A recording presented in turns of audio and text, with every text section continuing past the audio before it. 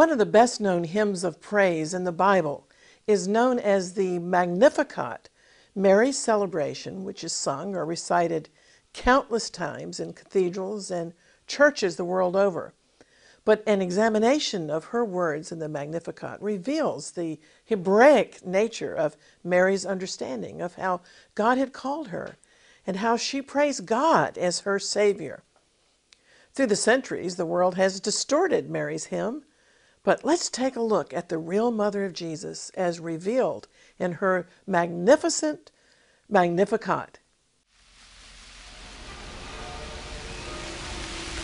The Jerusalem Channel is made possible by viewer support. Thanks for watching.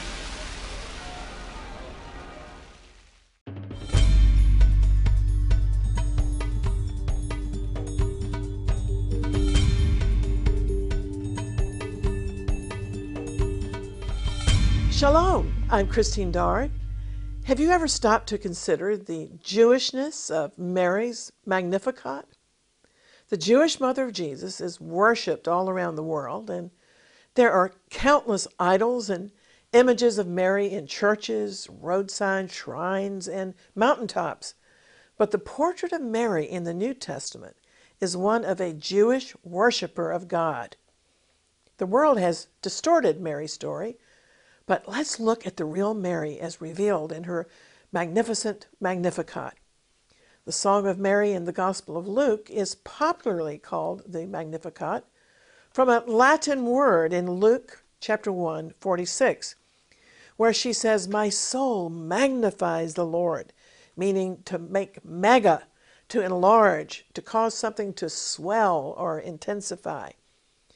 She greatly glorified God because the angel Gabriel had announced to her that she would become the mother of the Messiah and that no human man would have anything to do with the conception.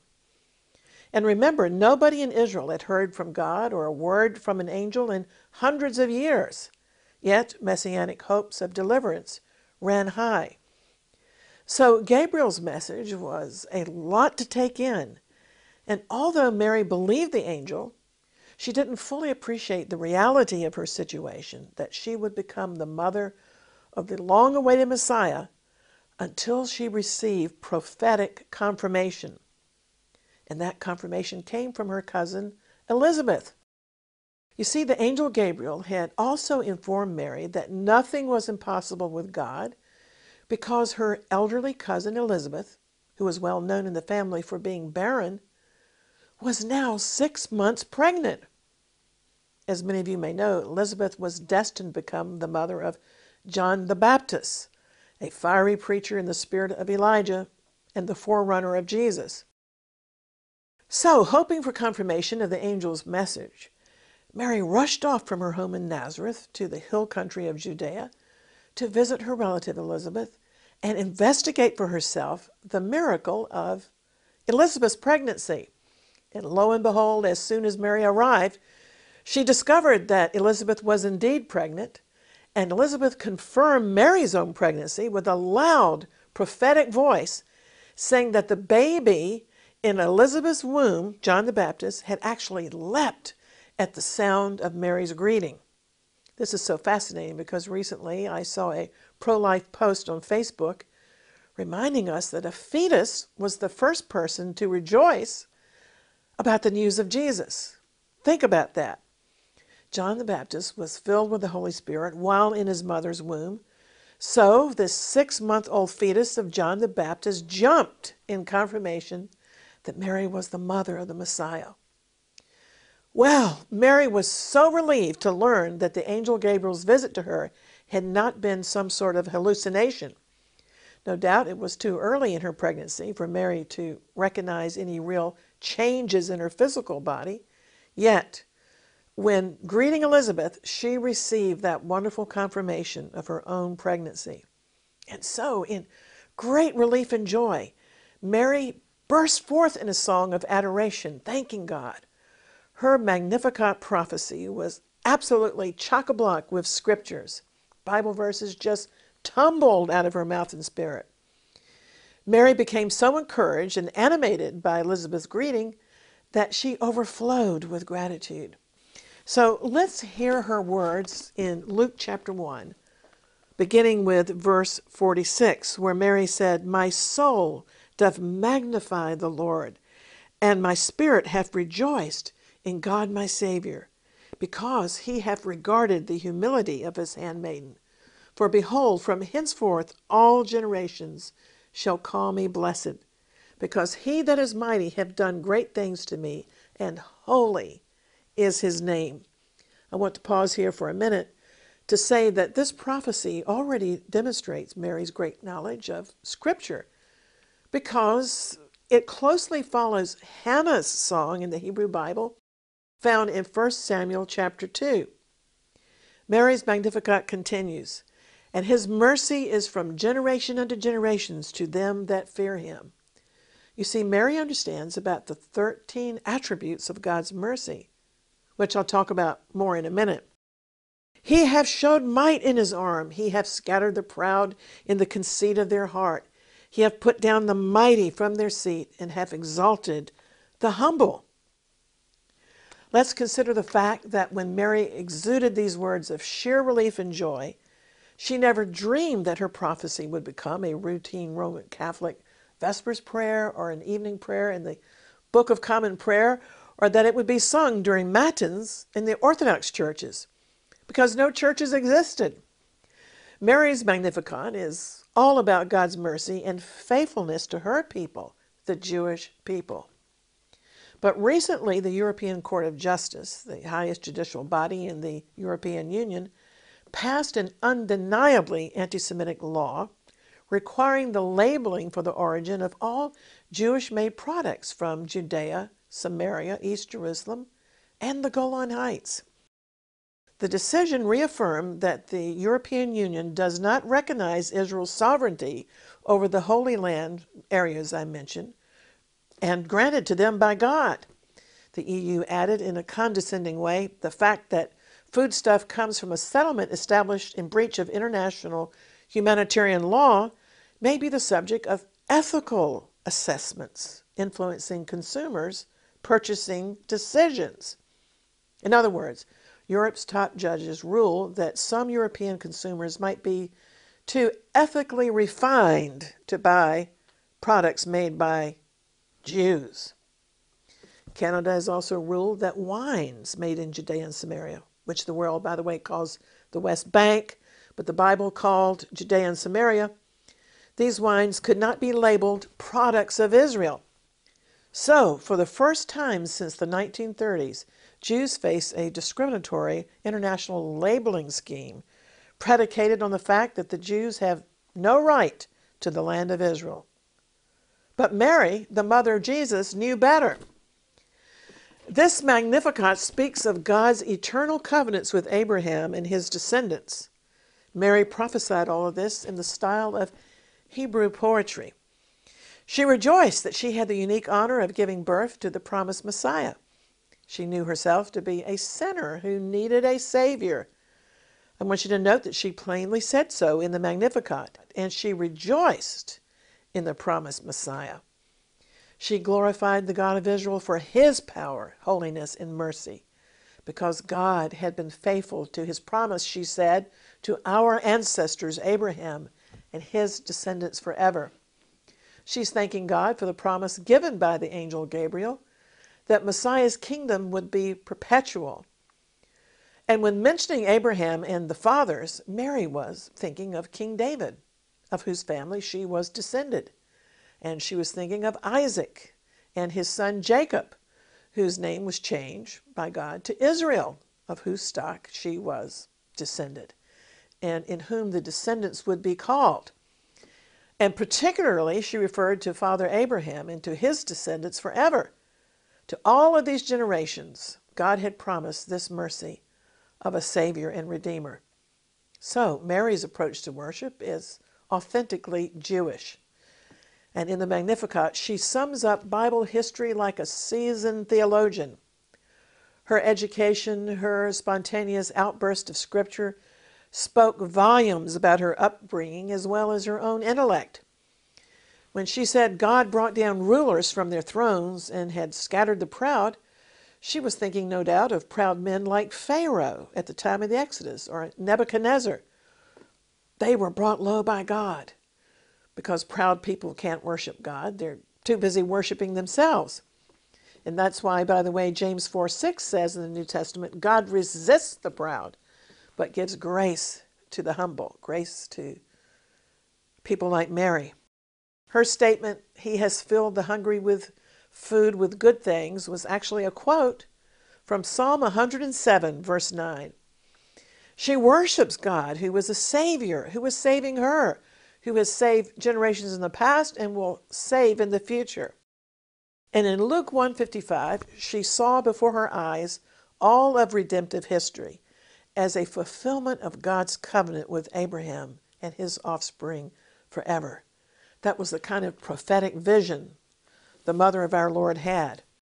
And because of Genesis 12, Mary knew that God had promised to Abraham that he would bless the world through Abraham's descendants. Mary is saying, God who promised in the beginning, way back in the Torah, salvation to and through Abraham, is bringing that salvation to pass by his mercy in my life. And he's going to do it in generations to come, just as he's done it in generations in the past. Because our God is a saving God. He's a Savior. So the contents of Mary's Magnificat revealed that she was no doubt just a young teenage girl, but she had a heart and mind thoroughly saturated with the Word of God. Her psalm contains repeated echoes of Hannah's prayers. In 1 Samuel, Hannah had prayed to God for a child, and God also worked wondrously in Hannah's life to provide her with a son named Samuel, who became one of the greatest prophets in Israel. The psalm that Mary pours out contains numerous references to the Torah, to the Psalms of David, and to the writings of the prophets. The Magnificat is a great testimony to her devotion.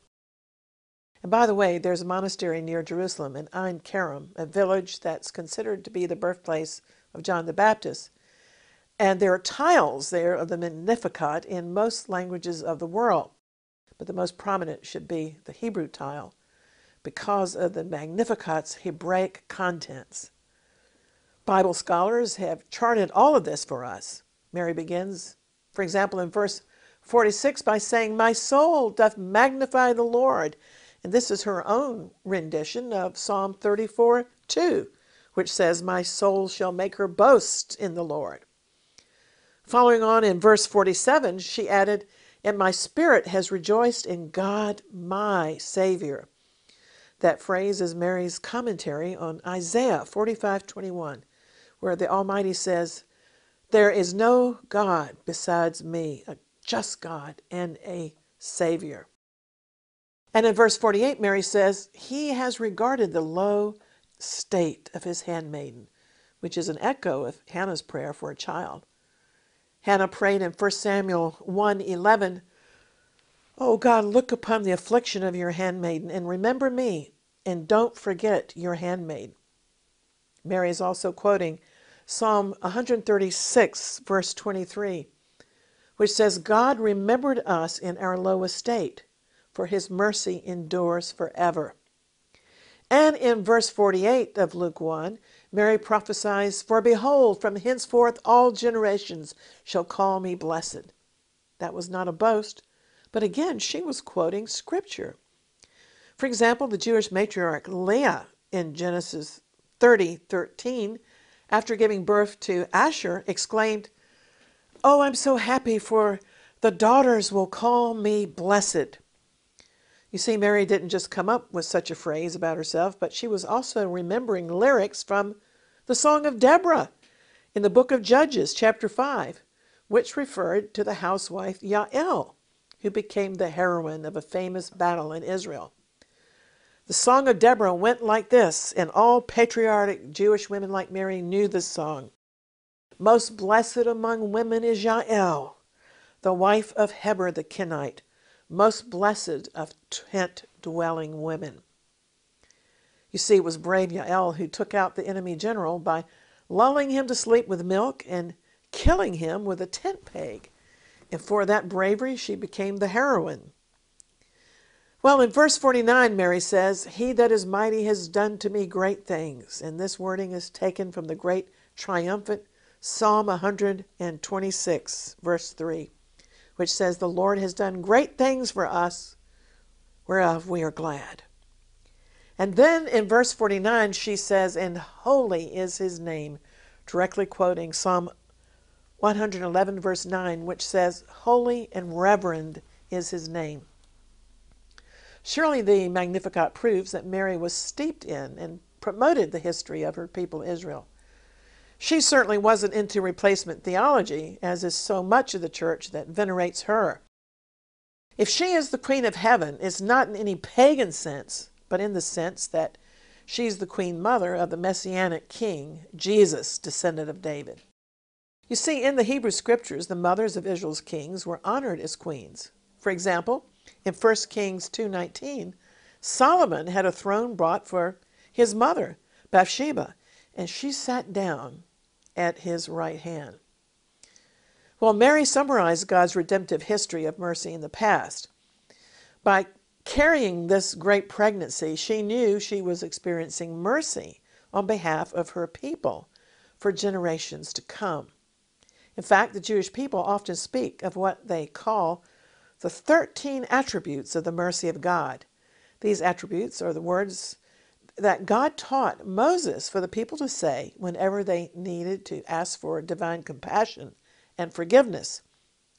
The 13 attributes of mercy were mentioned after the Exodus and after the tragic episode of worshiping the golden calf, after which God threatened to destroy his people.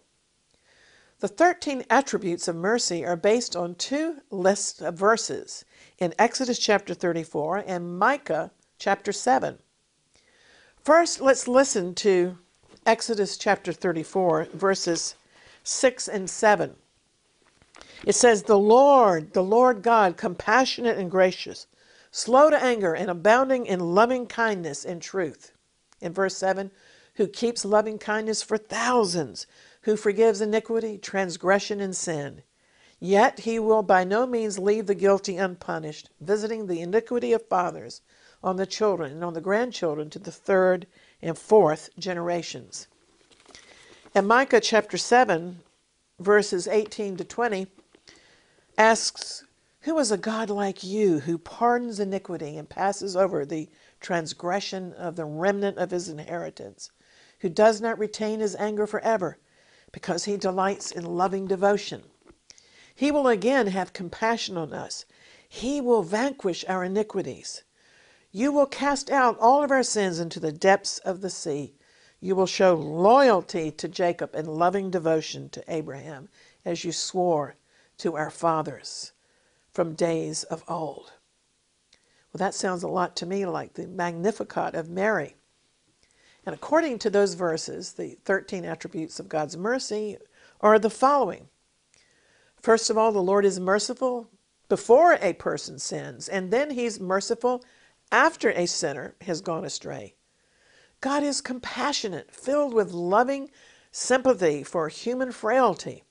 That's the third attribute, and he eases the punishment of the guilty. 4, God is gracious, showing mercy even to those who don't deserve it, consoling the afflicted and raising up the oppressed.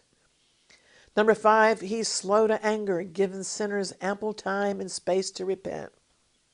Also, he's abundant in kindness. He's kind even towards those who lack personal merits. Furthermore, another attribute is he's a God of truth. He never reneges on his word to reward those who serve him. Another attribute is that he's a forgiver of iniquity. God forgives intentional sin resulting from an evil disposition as long as the sinner repents. And God is a forgiver of willful sin. God allows even those who commit a sin with the malicious intent of rebelling against and angering him, he gives them the opportunity to repent. Furthermore, God is a forgiver of errors. God forgives a sin committed out of carelessness, thoughtlessness, or apathy. And one of his attributes of mercy is that he's a God who cleanses. God is merciful, gracious, and forgiving, wiping away the sins of those who truly repent. However, if one doesn't repent, God does not cleanse. And the last attribute I want to mention in this long list is that God is a preserver of kindness for thousands of generations. This means God remembers the deeds of the righteous for the benefit of their less virtuous generations of offspring. I've certainly believed that part of the blessing on my life is because of the righteous deeds that God remembers of my parents and my grandparents. And this is why the Jewish people constantly invoke the merits of their patriarchs. And in that regard, it's interesting to note that the New Testament does this also. For example, in Romans chapter 11, the Apostle Paul reminded the believers at Rome not to become puffed up and arrogant towards the Jewish people, because he said they're beloved because of the patriarchs. So Jesus' mother Mary understands the theology of mercy, and also she understands what many Christian pastors unfortunately do not, the theology of the Abrahamic covenant. It's very important to recognize that Mary understood that God had made an eternal pledge to Abraham, which he will never break, designed to bless all future generations. So is it any wonder that God chose Mary, this very Jewish mother, to mentor the Messiah? Mary, this young teenage girl? Nevertheless, she knew the God of Scripture. She knew the God of Israel in a deeply personal way because she knew his word and covenants. And those promises filled her thoughts and her heart. I like the way one preacher explained Mary's role when she said in verse 48 of Luke 1, "All generations will call me blessed." The preacher said she was speaking of herself as the recipient of blessings, not the dispenser of blessings. She doesn't say all generations will look to me to bless them. No, she was saying the generations will consider me blessed because of what I've received. Mary is never the dispenser of blessing in Orthodox doctrine. She's never the dispenser of divine grace. It's the Lord whom her soul magnifies in verse 46. It is God, my Savior, whom her spirit magnifies in verse 47. So Mary is a humble channel of God's grace and mercy. She is a handmaiden, and she refers to herself as a simple handmaiden. And she refers to Israel as God's servant. And this recalls the familiar name of Israel in Isaiah's prophecies. So Mary sees in the great wonder of her son's conception and birth the accomplishment of the hopes of all ages and an assurance of God's mercy forever for her people. At this point, she didn't prophesy about Messiah's sufferings, but she would be given an inkling of that later when Mary and Joseph took the baby Jesus to be dedicated in the temple, and where the prophet Simeon forewarned her. He prophesied that a sword would pierce her heart. The will of God had to be progressively revealed in her life, as it is in our individual lives. The commentaries say that certainly the blood of King David flowed in Mary's veins, but for many generations that royal race had lived in seclusion amongst the poor, cherishing the secret of its high descent, but living in a very low social status. And so she was humble, but she retained her humility. Some women, if informed that God had chosen them to be Mother of Messiah, might have become proud, but that attitude is never seen in the Scriptures in Mary. The Scriptures say that she pondered and treasured these things in her heart. And she admitted she was a sinner. She's often called by theologians the new Eve, yet Mary knew, like Eve, she was a sinner and needed the Savior. She counted on God's mercy, not on any merit of her own. Consider verse 49 of the Magnificat. What amazed Mary was that the Mighty One had done great things for her. She's saying, I'm no one special, yet all generations are going to count me as having been blessed by God because the Mighty One is condescending to give me this sacred trust of this child. And such was her humility. And I found every great man or woman of God to be like that, humble that God had deigned to choose them and work wonders through them. Before closing today, I want to remind you that even if a great person like Mary of Nazareth admitted she needed a Savior, what about me and what about you? Well, we all need the Savior, salvation from sin. We all need forgiveness and pardon. Even if we had sinned only once in our lives, that would still make us a sinner in need of a Savior.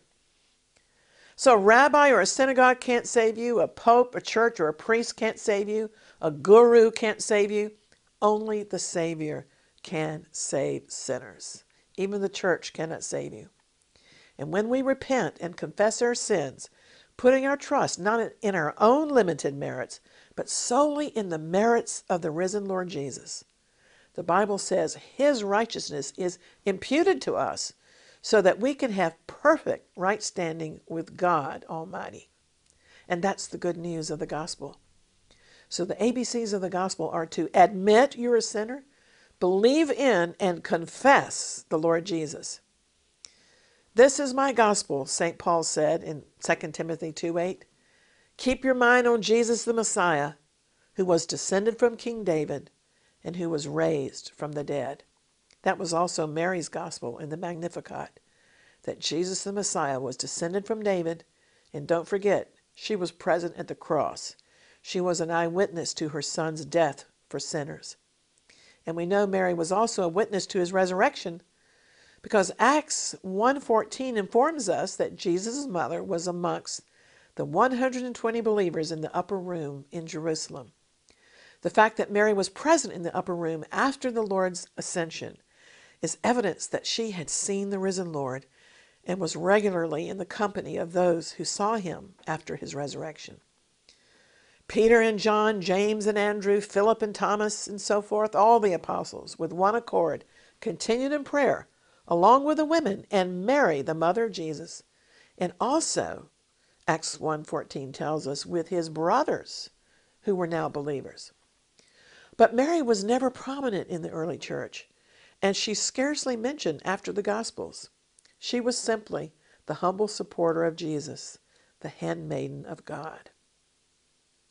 Well, it's my hope that this exploration of Mary has been helpful to your spiritual walk. For your further edification, we also publish a free ministry magazine called Exploits, based on Daniel 11:32. We have articles about healing, deliverance, Bible prophecy, and end-time events. There's also a 24/7 library of video teachings at our website, exploits.tv, where you can also read about our anointed prayer conferences in Jerusalem. And we always enjoy sharing a conversation on the social media, so we invite you to download our free Jerusalem Channel app from your app store that has information about our videos, ebooks, and a Bible reading plan. Until next time, always contending for the faith and praying earnestly for the peace of Jerusalem, I'm Christine Darg. Shalom and Maranatha. What an amazing panorama of Jerusalem, the city of the great King. To the east is the Mount of Olives, and beyond that, the Judean wilderness, the Dead Sea, and the nation of Jordan, where presently 600,000 Syrian refugees have escaped. It's hard to imagine that right beyond this horizon, there is a Holocaust going on amongst the Christian population of the Middle East. That's why the Jerusalem Channel has been created, to bring you a perspective of biblical events in the Middle East. When you visit our website every day, we have updates on news, prophecy, and what's happening, and how it all tells us that Jesus is coming soon to establish his rule in this city. We want to invite you to become a supporter of the Jerusalem Channel. If you give in the United States, please know that your gift is tax deductible. And in the United Kingdom, we can claim gift aid on your donation. And so we invite you to get behind the Jerusalem Channel. There's never been a day like right now. We have so many opportunities to share the gospel in the remaining times of the Gentiles. Israel is rising again, and God is visiting this nation. So stay in touch at exploits.tv. I'm Christine Darg. Shalom.